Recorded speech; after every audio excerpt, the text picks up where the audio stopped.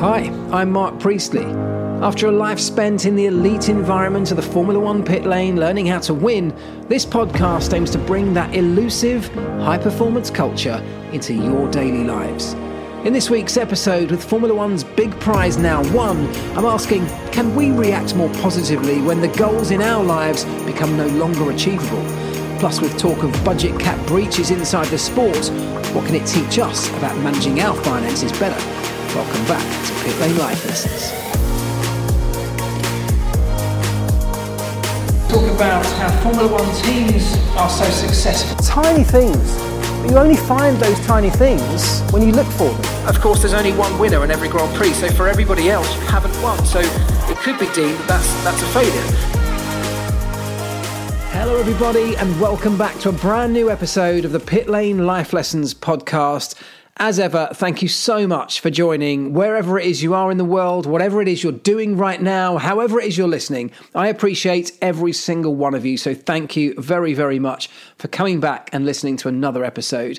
We've got a few things to talk about this week, and I'm recording this on Sunday evening, the day that Max Verstappen became world champion in 2022. And there are a couple of topics around that and around some of the other controversies and goings on in Formula One that I want to cover. Before I start, though, I've just got to say a huge thank you to Car Gods. Car Gods Detailing Products, who sponsor this podcast and are back again this week as a special partner.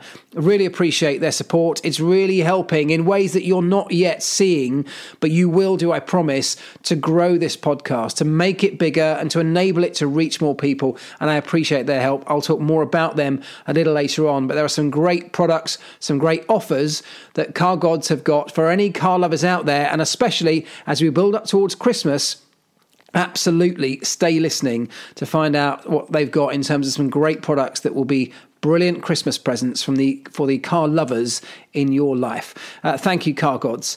I also need to say a huge thank you to so many of you who sent me messages, both off the back of last week's podcast, but actually over the last few weeks. I hope I've responded to every single one of you. I spent a lot of time this week replying directly to every single person who sent me a message, to everybody who dropped me a review in the Apple Podcast Store. Really appreciate you guys. Thank you. I need more of you to do that. There are nowhere near enough people, enough of you who listen to this podcast on Apple products. There's nowhere near enough of you just taking a moment to give me a rating and a quick review in the Apple Podcast Store. I read every single one of them, and wherever I can, I'll repost that review on my socials. And if I can, and I can find you and track you down, I will say thank you. I dedicate a huge chunk of my time to responding to your messages because it's the very least that I feel I can do if I'm asking you to give me a little bit of your time in both listening to the podcast, but also contributing in terms of feedback, questions, any of those things. And I've got to say a big thank you to a lot of you who did that this week. I want to say a special shout out to Greg on Twitter, who just this morning sent me 2 videos of his sons, his 2 boys, aged 10 and 12, breaking pencils with their fingers, having cracked it after listening to episode 41. And the way their faces lit up when they first smashed through that pencil was a joy to watch. I hope it has a profound effect like it had on me, and I'm hoping it has on my son, who I taught to do the same method a few weeks ago. If you haven't yet got any clue what I'm talking about, I apologize. Go back and listen to episode 41. There's a really cool trick in there, which I firmly believe can change your lives. And I hope I'm not exaggerating that because I know it changed mine. Go back and check out episode 41. It's worth it. I hope you'll agree. So thank you to everybody. Right, let's get into today's episode because this morning, Max Verstappen became world champion in 2022. Yes, we know it was inevitable. We know it's been coming for a long, long time. It's not a surprise that he's world champion. It's maybe not even a surprise that it happened this early in the season because he's driven fantastically well. Him and his team have been absolutely awesome. There's no other way to describe it. They've been not quite faultless, but as close as you can get, I think, in a Formula One season. They've dominated and they have really stamped their mark on this sport. Whatever anyone thinks about what happened in 2021 and the way that title was won, and we'll talk about that in a moment too, but whatever anyone thinks of that, in 2022, Max Verstappen and Red Bull have absolutely smashed this championship. They have taught a lot of people how to do things well. In all the work that I do with companies, consulting and talking about building teams, operating in this high-performing elite way, I'm using Red Bull right now as the absolute model for that. They are doing things exceptionally well, and a championship is exactly what they deserve. So congratulations to Max Verstappen. Commiserations, of course, to those who missed out. And this is where I want to start today's podcast, because if you've been fighting for a world championship, and let's look at Charles Leclerc as the obvious example here. Charles Leclerc started this season with a car that looked dominant. In the first few races, it looked like it might be a very different story to the way it's turned out. Charles Leclerc and his Ferrari were on top. They were winning, and they were winning comfortably. Yes, Max Verstappen might have been the closest possible challenger, or Red Bull as a team, but it didn't really look like they had any answers to Ferrari at that stage. However, Max Verstappen and Red Bull have outdeveloped Ferrari. They have operated in this slick way that Ferrari haven't. They've taken advantage of opportunities that have come their way. They've put so much pressure on Ferrari, they've forced mistakes to happen.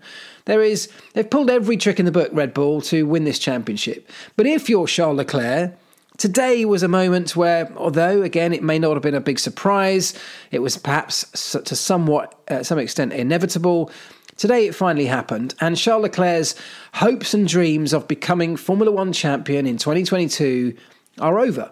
There is now nothing that Charles Leclerc can do to affect the outcome of who wins the 2022 championship. It's done. And yet we've still got a reasonably significant portion of the season left to go. So what do you do now? We're in a sport where winning is everything, where the outright goal at the start of every season, if you're in a top team, if you're a top driver, is surely to become world champion. And yet he's now got to go racing for a number of races, number of events where he can't achieve that. So what do you do? Well, look, he still wants to win races. Of course, the obvious thing is to say, well, I want to get the best result possible. I want to go out and I want to win races. I still want to show how good I am. And absolutely, that's what they will all want to do. Max Verstappen can no longer win the World Championship. He's not going out to do that because it's done and dusted. So he'll be thinking the same. I want to go out and I want to win. I want to dominate this championship. I want to win by an absolute mile. I want to prove that I'm the best driver in the world. He will have all of those same internal conversations going on in his mind. But if you're Charles Leclerc, you've been beaten. The world is looking at your failures over the course of this year. They're looking at the things you got wrong. They're celebrating the guy in the garage a little bit further down the pit lane. So how do you approach the last few races? How do you deal with that disappointment? And what do you do next? And there was an interesting moment this morning when I was watching on television, when I saw the post-race interviews after all that confusion about Max becoming world champion. But when they interviewed Charles Leclerc, having got out of the car, of course, Charles Leclerc congratulated Max. He was magnanimous in defeat. He was humble. He was a good sportsman. But he also said, look, we're going to use these last few races of the season to try and become a better team. And I thought that was quite interesting and worthy of perhaps a little bit deeper discussion, a little bit more exploration. But we know the issues that Ferrari have had. We know he's absolutely right. They need to become a better team.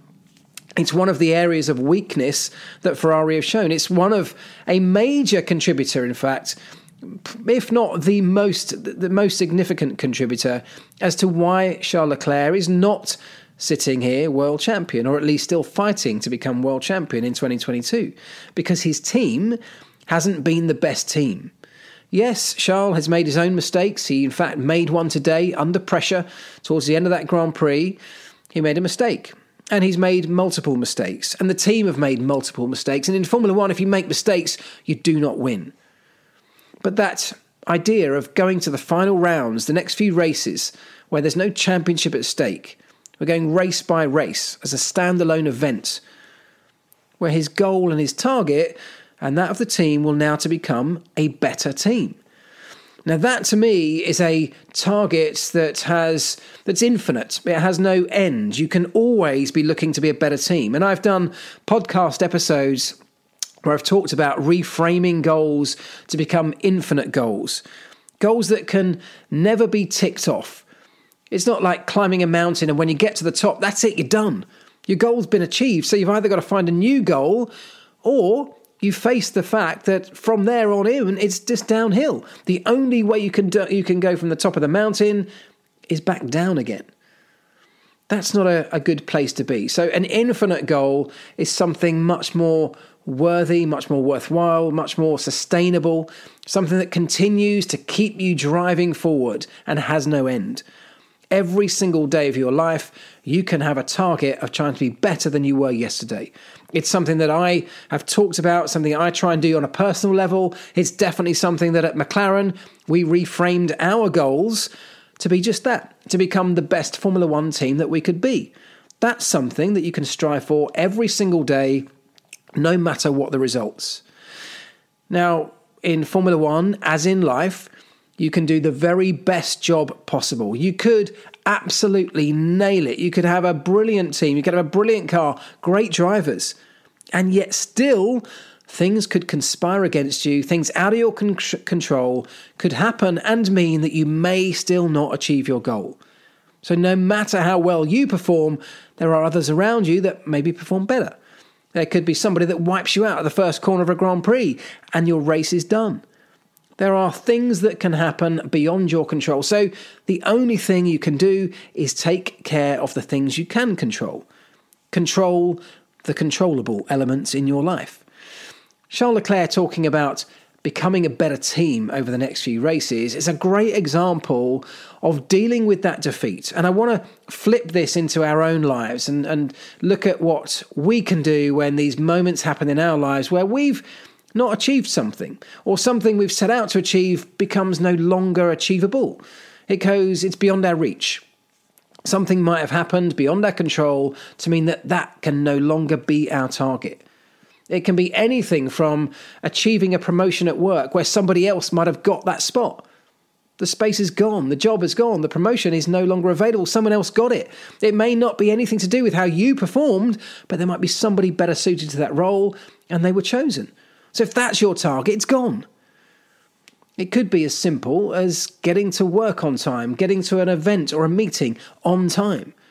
The very second something happens where it means that you can no longer achieve that, no matter what you do, that goal has gone. And this is where Charles Leclerc sees himself today. He had a goal, no longer can that be achieved. So he can't wake up tomorrow morning with the dream of becoming world champion this year. He's got to have a new target. And for me, when these things happen in our lives, the quicker that we can flip to something new, to reframe our goals or our targets. If we've got an infinite goal or an infinite purpose, these things are constant. It doesn't matter what's happened, as I said. We've always got the same infinite target that we can work towards. But if we're heading to a meeting and suddenly there's an enormous crash or they close a motorway for something further down the road and you're stuck, you're sat there, stationary on the side of the road and there is no way you can move. There is now nothing that you can do to get to your meeting on time. There are two options in those moments, and I've talked about this kind of thing in earlier podcasts.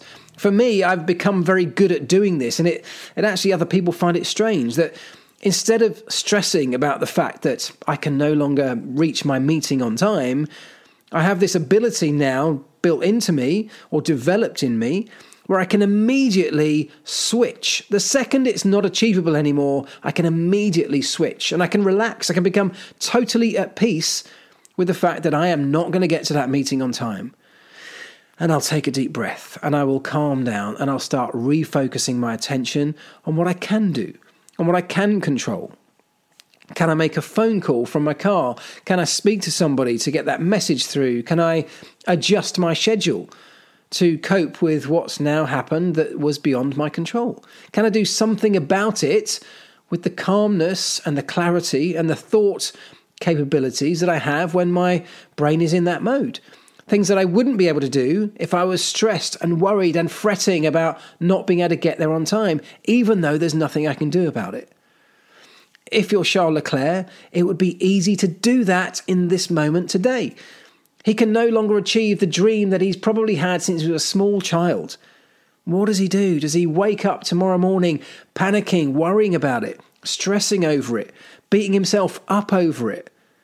Or does he reframe what he's setting about on every single day? Does he reframe the purpose of his days, the purpose of his race weekends? And that, for me, in that interview, was exactly what he did. Without even any thought, without even a moment to think about it, his immediate response was, we can work, using these last few races, we can work on becoming a better team. He's already switched his mindset into what he can learn, what he can do, how he can get the most out of the remaining races. It's a rare opportunity to put your race car on a track through a Grand Prix event without the pressure of chasing a championship. And if any team, if anybody needs experience and time on track and time in a Grand Prix event without pressure, it's Ferrari. They need to steady the ship. They need to settle themselves, figure out where they're going wrong, experiment, try a few things. That's how you become better. That's how you learn. That's how you become a better team.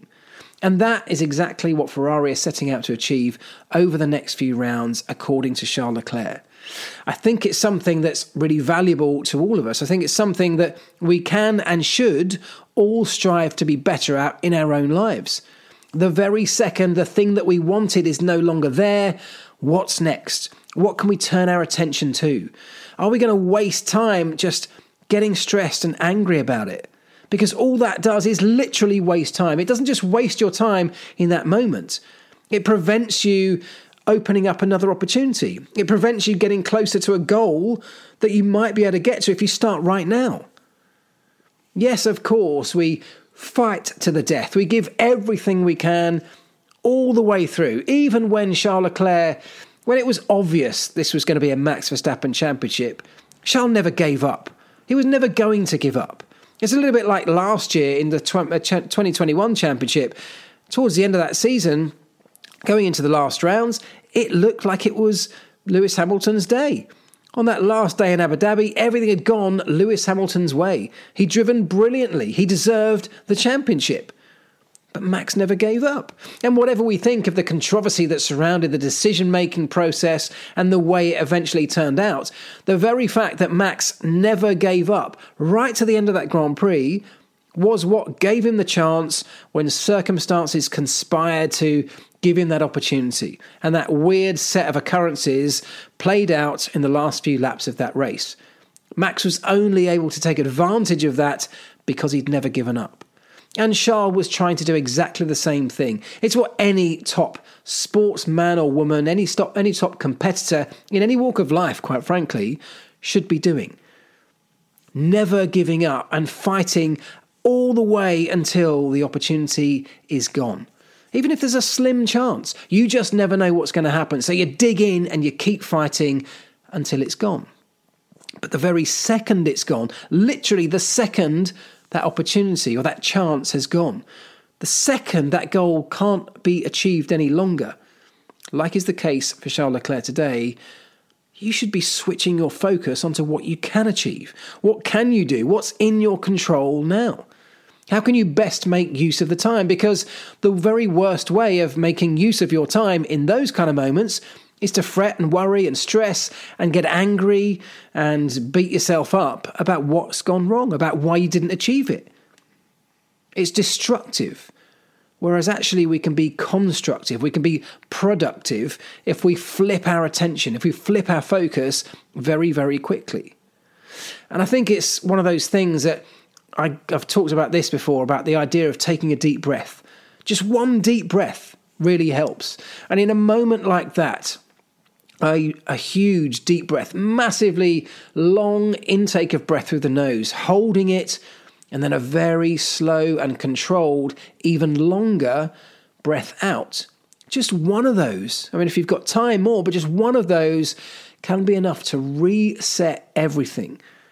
And if you've built this mindset, having listened to this podcast, having worked through the moments in your life when these things have happened before, looking at how you dealt with them, did you deal with them well? Did you waste time? Did you miss out on further opportunities because of the emotional reaction you might have had to losing out? And if you did do those things and you start to analyze them in your own head, the next time it happens, link it to this big deep breath. So you can practice it. You can take the big, deep breath, calm your breathing, reset your mind, and link that to this idea of refocusing onto the next challenge or the next opportunity. It's something that we can practice and we can get better at. And we can do it in moments right now. We can do it anytime. We can start to take the deep breath and refocus onto what's coming next. Another challenge that we've got to achieve or something we've got to work on. Linking the two by doing them over and over again, it sort of creates little neurological pathways where next time you take a great big deep breath like that, if you've practiced it enough and it's ingrained in you now, the next time you take that huge deep breath in and the slow controlled exhalation, you'll kick in, your brain will kick into the thing that you've linked to it, that you've tied to it through repetition over and over again. Then it will be refocusing on the next available opportunity or challenge. And I promise you, if you can manage to do that, and you can do it maybe every day, every morning, go through a routine of just practicing that, slowing your breathing, calming yourself down and focusing on what you've got to achieve next. It might be the first thing on your job list during the day. Do it at lunchtime, on the next thing on your job list. And there will be occasions like the one that I've described, like the one Charles Leclerc is facing right now. There'll be occasions every day when these things happen, when you were trying to get something across the line and now it's gone. And don't get me wrong, if there's still a chance, you keep fighting for it. If it means something to you, if it's worthwhile to you, you keep digging your heels in your fight. But if it's gone, take your deep breath and refocus on the next opportunity. And I thought it was something valuable. I thought something that Charles Leclerc did very, very well today. It's something that really helps me, especially in those moments when, I said before, I hate being late. And I will do all sorts in anything in my power to avoid being late. I will leave ridiculously early for some events to make sure I'm not there late, because I hate that. It stresses me out. It's probably one of the very few things that stresses me out in my life. And so I'll account for that. I'll try and mitigate against that happening. But if it happens and I can no longer get there on time because of something that's gone on, I can take the deep breath, I can refocus, and I can very quickly let that go. Let it just wash away because I can't do anything about it. And I know that me stressing about it anymore isn't going to help. In fact, it will do the opposite of help me. It will hinder me. It will slow me down, and it'll prevent me catching an opportunity that might be just across the next crest of a wave. So taking the breath, refocusing and resetting, and go for the next opportunity. What's next on your list? Charles Leclerc looked at what he can learn off the back of this season, what things they haven't done well and they can use the time to get better at. A really valuable process. And like Charles Leclerc is doing, if you can't win the World Championship, what can I do the next time we come to an event? I can refocus on becoming a better team. We can refocus on becoming a better team. And if you have lost out or failed in some way, try and link that moment of calm and the deep breath to understanding why it didn't work out and why you failed, what you can learn from it, and then how you can go about trying to improve on that, prevent it happening again, and take a step forward so it becomes a positive emotional experience rather than a negative one. Okay, talking of positive experiences, I want to take a moment quickly to talk about CarGods.com. CarGods car detailing products. I mentioned earlier on that Christmas is round the corner. Whether we like it or not, it's coming. And I've been on the CarGods website today just looking at things. I obviously have a lot of colleagues and friends in the car industry or car enthusiasts, people that are either in or at least passionate about the automotive industry and their cars. And CarGods have some incredible things that we can all start thinking about when it comes to Christmas presents. I'm going to save the big one because there's one that I just think is the best present ever, partly because I got it last year and I loved it. But let's start with a couple of things. The car detailing starter kit, I think, is a great present. It's about 35 quid and it comes with a starter kit of all of the different bottles you need to clean all aspects of your car. And it's such a good little basic kit. It's not got too much, but it's got all the things you need to get yourself going. And Car Gods right now, when you buy any of their kits, are chucking in a Car Gods bobble hat, a woolly hat, which, come on, it's getting cold out there, guys. This is a great little gift. So for 35 quid, a starter kit for car detailing is a great way to surprise somebody in your life who's into their car, who has a car, who wants to protect it and look after it and make it shine. There are kits for the exterior. There are kits for interior cleaning. There is an ultimate detailer's kit, which, I mean, literally is the ultimate. It has the very best of everything that Car Gods make. And I can tell you, having used those things, that's pretty epic. But the one I really want to tell you about is the Car Gods Detailing Advent Calendar. My goodness, this is just unbelievable. It comes in a great big box, and every single day in December, you can open one of their compartments and pull out a small gift, a miniature. In fact, some of them are even full size, but a product from the Car Gods Detailing range. It's amazing. Honestly, as I said, I got it last year. And if you've got somebody special in your life that you need a big gift for, but they are into their cars, this is the one for them. The Car Gods Advent Calendar. Go check it out at cargods.com. You won't be disappointed. Thank you very much, Car Gods, for being a big part of this podcast in season 5. I appreciate it. Okay, let's move things on. Now, around a week ago, just over a week or so ago, in the Singapore Grand Prix weekend, a few stories began bubbling up and emerging around some speculation, as it was at that point, some stories about how there potentially could have been some breaches of Formula One's budget cap regulations, the financial regulations that now govern how the teams spend their money and how much money they spend over the course of every season. As I'm sure everybody is now aware, there was speculation that at least 2 teams had fallen foul of those regulations in the 2021 season. So effectively, they'd spent more money than they were allowed, was the allegation.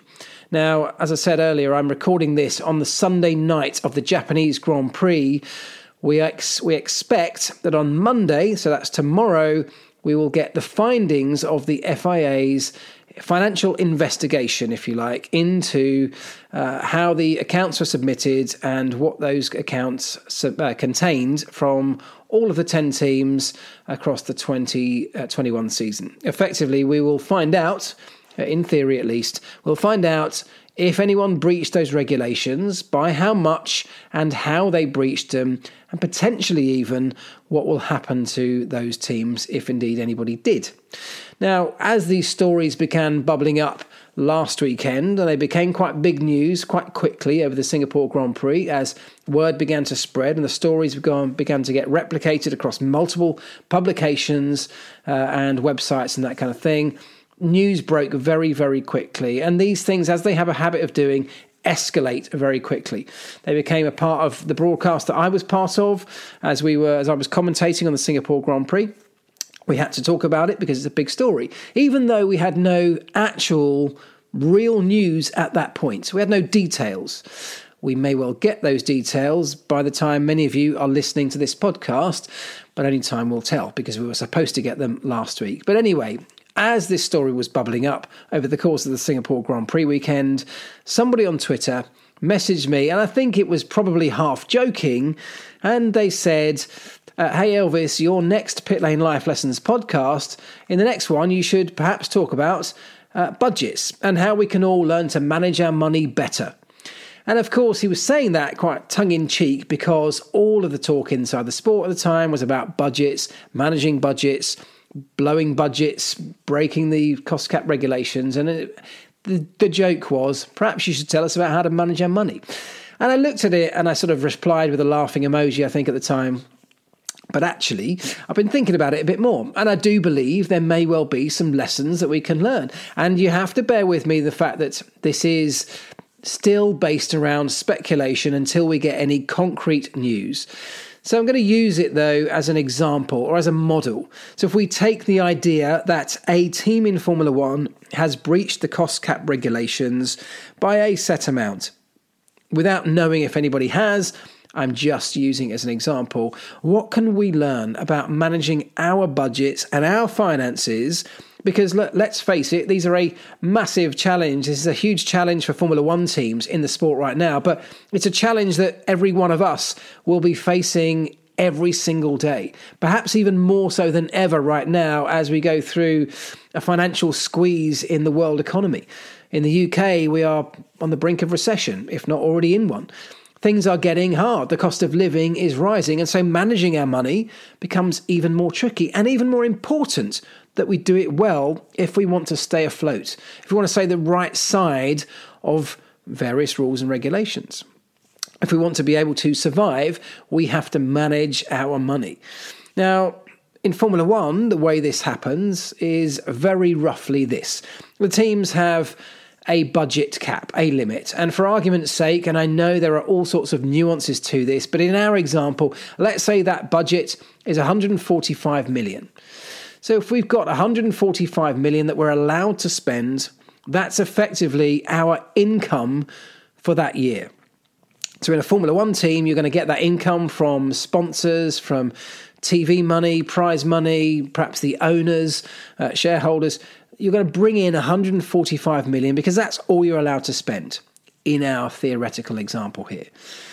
So your income is 145 million, and then you've got a series of expenses. There are things that we have to spend money on just to operate the team. The very basic expenses of things like running the factory, keeping the lights on, keeping the factory powered up, employing the staff that we need to build the cars, to design the cars, buying in raw materials that we're going to produce the components for those cars for. There's obviously things like travel, hotels, there's logistics of getting these people and their freight around the world to compete in this World Championship. The list is seemingly endless of what it costs us to go racing and to survive as a Formula One team. But after we've gone through our basic expenses, the things that we absolutely cannot survive without in the world of Formula One, and I am also very well aware that that is to some extent subjective. The teams at the top end of the grid will have a very different set of what they would call basic expenses to those at the bottom. It's a very simple fact that the top teams have more people than the teams at the back of the grid. And the teams at the back of the grid are not even operating with the same level of income. So they're not at the budget cap. They don't have 145 million, some of them. So they operate on different levels. But that's almost like a reflection of life. Because if you look at a cross-section of society and you look at a cross-section of the world, there is a vast array of different income levels, of expenditure levels, of what one person might deem necessary to survive. Another might deem that very differently. So when it comes to our budgets, it's kind of the same thing, right? Because if a Formula One team has these basic expenses, then whatever's left between their basic expenses and the budget or the income that they've got of 145 million, that chunk that is between those two numbers is what they then have to decide on where to put that money, where to spend that money. And the way they decide that is how they think they'll get the best return on their investment for the remainder of their budget. Where to place the remainder of their income to get the best return on that investment. Now, in Formula One, of course, ROI, return on investment, might be deemed making the car go faster. It might be performance in terms of technical performance, sporting performance. It might be human performance. They might invest that money in better people. They could invest it in better machinery, better equipment to build these cars, better computer systems, simulation systems. There are all manner of different things. You could, in theory, build something out of a more expensive but lighter and stronger material, because that would save you weight and effectively might make your car go more quickly. But if it costs more money, you have to weigh up what performance increase you might get for that extra spend that you've got to dish out in terms of buying those materials. I'm being very, very generalistic and theoretical here, but you get what I'm trying to say here. But so that's how a Formula One team more or less operates. Basic expenses, they've got their total income of 145 million. Let's say the basic expenses were 70 million. Then the rest, the other 75 million, well, that is up to them to decide where they want to put it. What do they want to spend it on? Do they want to fly their staff first class out to a Grand Prix, Or do they want to save a bit of that and put them in economy, leaving a little bit more to spend on something like the car? But is the downside of that, is the cost of doing that, even though they might save a little bit money on the air ticket, is the cost that everyone's going to get to that long haul race on the other side of the world, tired, stressed, not in anywhere near as good a place as they would have been if they'd gone in first class, for example. I don't know the answer. That's something they weigh up, and they would have to decide whether, if for them, that delivers a better return on their investment and which way they want to go. But it's kind of the same thing for us. Because for us, and if we take a person who, let's say, has 145,000, just to keep the numbers easy, as their income, that's how much they might earn. And I don't judge that number. I'm making that number up because it's the same as the Formula One number in our example. Just instead of millions, we'll go for thousands. They may well have 145,000 coming in. They might well have 70,000 per year of absolute basic expenses. Things like putting a roof over their head, clothing them. There are basic needs that a human being needs. It's the food and sustenance. It's the shelter, somewhere to live, somewhere to keep you dry and warm, clothing so that you can wear and stay warm. You've got to have things like you've got to be able to get to your job. You might have to have a car, or you might have to have access to public transport to be able to travel to your place of work to earn that money that you need or you have coming in as your income. If you've got children, the same things will apply to those. You'll have to get them to school, so you might have operating costs for a car. These are all the sort of basic needs for this particular person who's bringing in 145,000. Let's say their expenses are 70,000 to keep the numbers the same as the Formula One example. That then leaves them 75,000 to do what they want with, or to decide where they want to put it.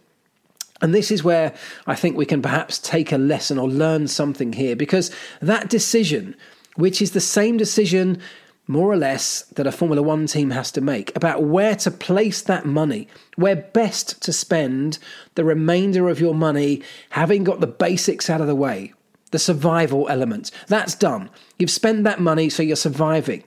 Now you're trying to compete. In Formula One terms, now you're trying to win the World Championship with what's left. Do you spend a huge amount of money on bringing a superstar driver in? And I know driver salaries are not included in the Formula One cost cap. This is an example. Do you spend big money on a driver or a top designer? Because the extra expense you spend on that person, in theory, will bring extra performance to the team and to the car. It will directly translate into a better chance of winning the World Championship. And therefore you can justify that extra spend on that one person because you think the extra spend will give you a better return on your investment than spending that same extra amount of money across 3 people at a lower level in the team. Same kind of principles apply to us. If we've got our 75,000 to decide where we're going to spend it so that we can compete at the highest level. And when I say compete, that could be in anything. It could be in your own small business. It could be in life. I'm talking about competing for success, whatever that might look like to you. How are you going to make best chance of making yourself and your family happy, your children? Best chance of giving your children a step up on the ladder or an opportunity to do something that they want to do in life. Where would you spend your money to do that? How are you going to improve the happiness ratio of the people in your family or in your household or in your company? Where can you put money out of that pot of usable income into an area that's going to give you the biggest thing that has benefit to you in return? And this is where the big question comes in. What is it that you place the most value on when it comes to spending your money? In a Formula One team, they will ask themselves very similar questions. Where do they see the most value? And now in a budget-capped era, they have to think very, very meticulously and carefully about what they determine as giving them the most value. Formula One teams employ AI now. They're using very complex simulation systems to help them to decide where to put their money. even down to which of the multiple design ideas that come through the drawing office will give them the best shot at delivering additional performance to the car. If you get 100 ideas come through from the drawing office, they're using AI and simulation to very quickly, without having to build and test all of those different ideas, to very quickly determine which ones will give you the highest chance of working or delivering that extra performance than others. And using those simulation tools, they can very quickly narrow those 100 ideas down to maybe 10. And actually then they can use their experience. They can either make all 10, they can push the production button on them and go, or they can narrow it down further if they have to, if they need to reduce the budget further. But it's all about deciding what will offer the most value for the money that you've got available to spend on that thing. And what is it that you're trying to achieve with that? And if we think about that in our own lives, the same kind of thing applies, doesn't it? We have to think about what is it that offers most value to us. And if I think about my own life, compared to somebody else's, and there's no right or wrong here, but I'm just talking about differences that people have. Different people think of things in different ways. They place different values on different things and different outcomes in life. For me, one of the things I place the most value on in my life is experiences. Traveling, seeing the world, opening my eyes and the eyes of my children up to different cultures and different ways of looking at the world. I'm really keen, as is my wife, to show my children the world as best we can. And so much of my spare money, whenever I have some, doesn't go on buying cars. It doesn't go on buying big things, expensive things. It will often go on taking a trip somewhere, going to see a place, going to have an experience, to see or learn about something. We perhaps go on more in inverted commas, holidays or trips or adventures, as I much prefer to call them, than some other people would do. And some people think it's crazy that we might spend what we spend on doing those things. But to me, that has a huge amount more value than some of my friends that have a big car collection, for example, that have a watch collection.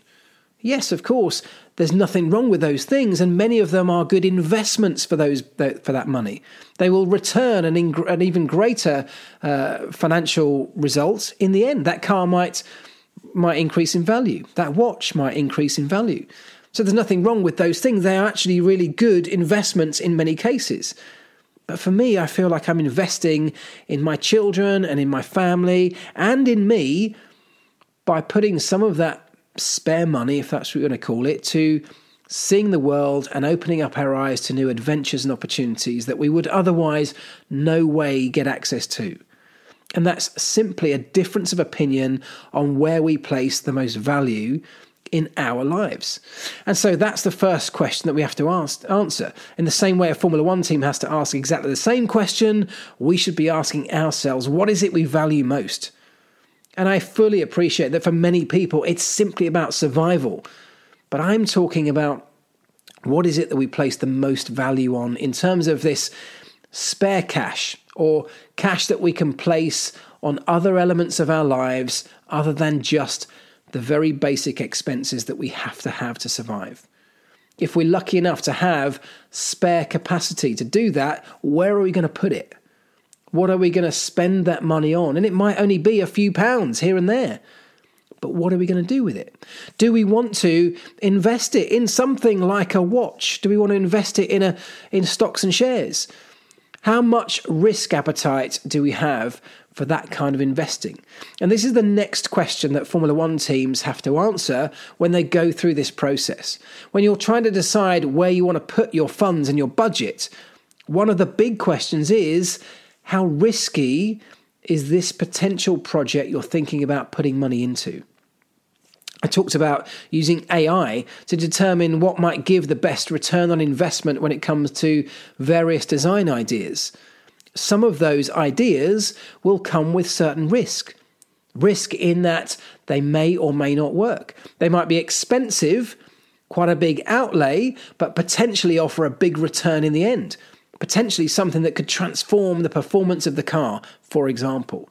but it's going to cost you a big chunk of your budget to get that onto the car in the first place. How much are you willing to place that amount of your income on something that potentially could give you a big win in the end, but it might be a big risk because you're gambling so much of your stake on one thing? And you have to ask yourself, how much am I willing to risk on this? And again, the two questions are very heavily interlinked with each other. Once we have a very clear understanding of what we place most value on, in Formula One terms, is it the car performance? Is it going to be straight line speed? Is it going to be downforce? Is it going to be the weight of the car? Can we get it down to the minimum weight limit? Is it going to be something more about the team's performance? How can we improve the pit stop crew? How can we improve the health and well-being of our workforce, which might be a much more lower risk strategy? You might be able to put a smaller amount of money into improving the health and well-being of your workforce, which may not give you some instant, dramatic, massive, obvious improvement in car performance. It's not like bolting a new front wing on the car that might immediately translate into better lap time. But over the longer term, a happier workforce that's more satisfied, that is more structured, that has well-being, that enjoys coming to work, that buys into the purpose of the team and the mission that you're on.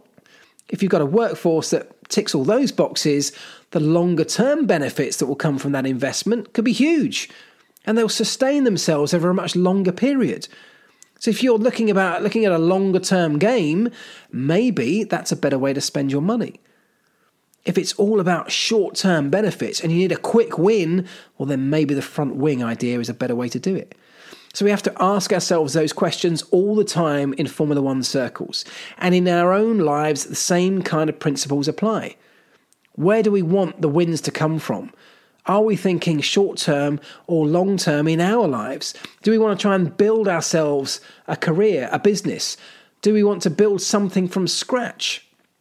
Have we already got some skills and talents that we know we can utilize, we can leverage to give us a bigger return on our investment later on? But can we utilize those? Do we already have them, but we're not putting them to use? Asking ourselves those kind of questions about where to place parts of our budget or our capacity. And bear in mind, sometimes this isn't always about money. This can be about time. You can think of exactly the same process about where to place our time, how to use our time, how to spend our energy, the hours that we have every day whilst we're awake. What do we want to do with them? Where do we see most value? What should we be putting the big chunks of our time on? Can we spread our time over some smaller things that might offer a longer term but smaller impact? Same questions, aren't they? But they are really valuable ones to get right. And if we think about money and time, because let's introduce that into the same equation, they are almost the same things when it comes to utilizing them in the best way possible, getting a return on investment. You can invest your time just as you can invest your money. And you should think about investing your time, as with money, in the most efficient way possible, in the way that's going to give you the biggest value back in the areas that you determine as having the most value in your lives. So those same questions are the ones we need to ask ourselves and answer. And when we've got a very clear answer to those things, we start to build a structure about how we can spend our money/time. And if we want to manage our budgets as individuals with this imaginary 75,000 that we've got left to place in different parts of our life to give us the biggest return, we need to think about what's the goal here? What's the end game? How far in the future are we looking here? What can we invest now that might give us a bigger return further down the line? And that could be a literal investment. How risky do we want to play it? Things like cryptocurrencies, for example, a massively volatile asset that could give you a big return, a big win, but the risk is high. Are we risk averse, or are we happy to gamble some of our money like that because the potential outcome, the potential reward could be so high? And are we willing to take that risk knowing that the potential downside could be equally and opposite in terms of how low it could be? And that can come down to different personalities. Everybody will look at these things differently. Do we want to go for a much more stable asset in terms of our investing because it may only give us a smaller return every year, but it might do it for a much longer period of time consistently? And if consistency is something that you think offers much more value to you, well, there you go. You've answered the question. You've built another piece of the framework of where you want to place your budget in terms of time or money. And these little tiny questions that you can keep asking yourselves, and it's even worth writing them down. Answer the question and write it down. And when you've got this series of words, things like high risk, long term, happiness as a value, love as a value, values that you deem to be worthy, things that will offer you your version of high performance. When you've nailed those different words and you've got all these words written down on a page, even if they're all scrambled up and jumbled around the page, if you write them all down, and you can even do that thing in terms of writing the words that offer most value to you in a larger font, make them bigger so they stand out. We've all seen those kind of diagrams. They work. That's why they do them. If you scribble all this stuff down onto a page and then start to look at it in front of you, you've got something in front of you to stare at, there is something there for you to start building this framework in which you can then utilize the framework every time you have to think about where you want to place these little tokens, whether it be money or time in your lives. And it is exactly the same way that a Formula One team goes about these things. They have to ask themselves, what's our goal right now? What's our target? What are our strengths and weaknesses? What do we need to work on? What are the competition looking like right now? Where are the opportunities? Because those kind of questions start to divert you into the areas where you feel you've got the best chance of winning something if you want to place your money there, if you want to place your investments in that area. Do you want to invest something now that's going to give you a win way down the line? Or are you not looking that far ahead? You can't afford to look that far ahead. You've got to win now. You've got to get some kind of improvement today. Maybe people are relying on you. People are putting you under pressure. And we come under those circumstances all of the time as well, don't we? This is not just about people with loads of spare cash and wanting to invest it in the stock market. This is about every single day when you've got spare time or you have got a little bit of cash in your budget that you haven't yet allocated. And it may even come down to the things that are necessary. And you have to ask the same questions because whilst we can look at it and go, well, we need all of these things to survive. Do we really? How much of those things do we need? Which ones of those basic necessities are the most important? Because actually when times get tough, we might have to literally put those in an order of preference.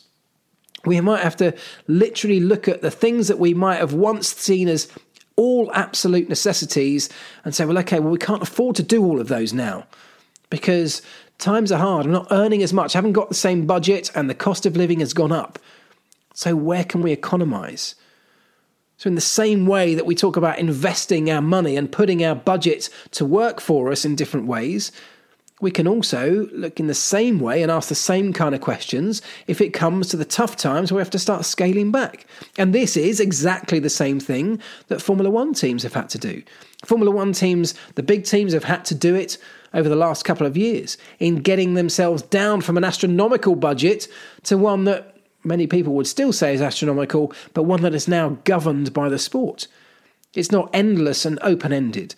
Teams have had to look at how they can economise, where they can save money. They've had to make tough decisions about laying people off. And that would have been hard because everybody in a Formula One team is there for a very good reason. Nobody's just spare. They've all been doing a really important job. So you have to ask yourselves, where can we take a little bit out? Where can we economise? Yes, it's going to cost us and it's going to become a compromise.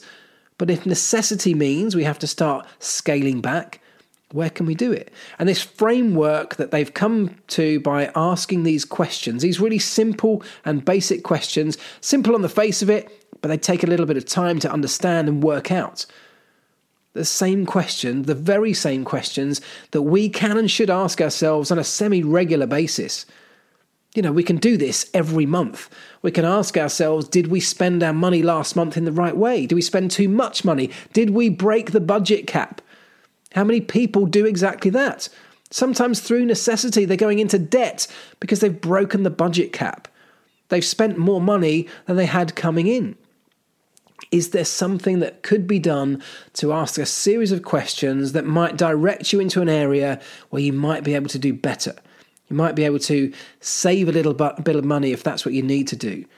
You might be able to economize somewhere. And it is incredible how we can economize when we really have to. If you'd said to a Formula One team a few years ago, you've got to cut your budget down to 145 million, they'd have all said, absolutely no way, can't be done. It can't be done. Not and be successful, it can't be done. And yet they've all had to do it. And in our lives, sometimes, and now is a great example of this, we're all having to economize in certain areas. And the big question is, which areas can we afford to do that while still maintaining the things that offer most value to us, that are most important to us? How can we prioritize our spending and our saving and our economizing, as well as our investments in terms of time and money? How can we prioritize all of that to build a framework and a picture that benefits us in the way that we see most value from? Because it won't be the same way that someone else does it. And there are so many of these guides out there, easy guides to saving money, easy guides to making money, get rich quick. There are so many of these things out there, guides to economizing, and I'm sure many of them have some value for a lot of people. But the point is, there is no one size fits all for any of this stuff. When it comes to spending money or saving money, we all have our own version of what will work for us, just like a Formula One team does as well. They haven't all saved money in coming down to 145 million in the same ways. They've all done it differently. And when we finally get access to a transparent picture, if that ever happens, of who spent what and where, it's going to be really interesting to see which teams place the most value on which areas of their businesses and which areas of their performance matrix within the world of Formula One. So I hope that there is a couple of little nuggets in there that can help us all to think a little bit differently about managing our own money, about how to manage our finances through some really tough times, both in terms of growing and maximizing our performance, but perhaps also in terms of saving a bit of money, economizing, reining things in when we have to, before hopefully coming out the other side of this and starting to grow again, hopefully like the economy itself. Look, I hope it helps. There's no financial advice here. This isn't what I'm doing here. And please don't take this the wrong way. I'm certainly not trying to trivialize areas where people were genuinely struggling right now. I know that so many people are. But I'm trying to look at Formula One as an example and think if there are ways that the elite environment of Formula One utilizes their money, even though the numbers are off the chart different in terms of what most people will have to do. But the model or the example or the framework, I hope, is something that we can all benefit from. There you go. I hope you've enjoyed today's episode, guys. Thank you so much for sticking with me all the way through. If you have liked it, please just give me a thumbs up, a like, or a follow, or subscribe, however it is you're listening or watching this podcast. Those things would mean the world. And if you are watching or listening on Apple, I would really appreciate anyone who can take a moment to give me a 5-star rating if that's what you think it's worth, and a little review, just a few words of review to let other people know that this might be a podcast that they could benefit from too. I would really appreciate it. If anyone can do that, I will commit to you that I'll do my best to respond to you all, to repost any of your reviews that you are willing to make, and to do my bit to interact with you if you're willing to do your bit to commit and interact to me.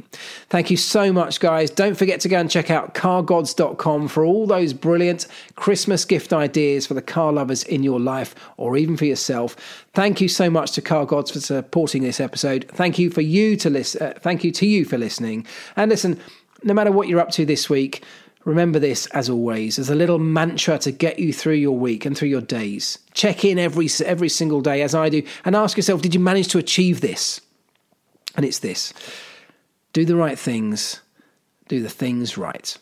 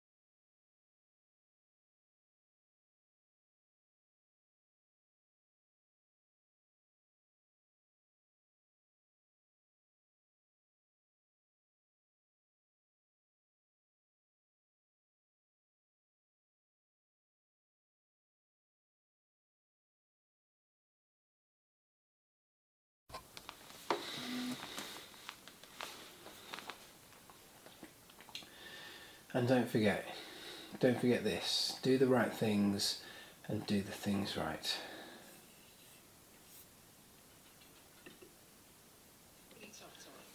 And just don't forget to do the right things and do the things right. And all I always say is just this. Yeah. Okay. Yeah. Yeah. And do the right things and do the things right. And whatever you do, just, yeah. Okay. Yeah.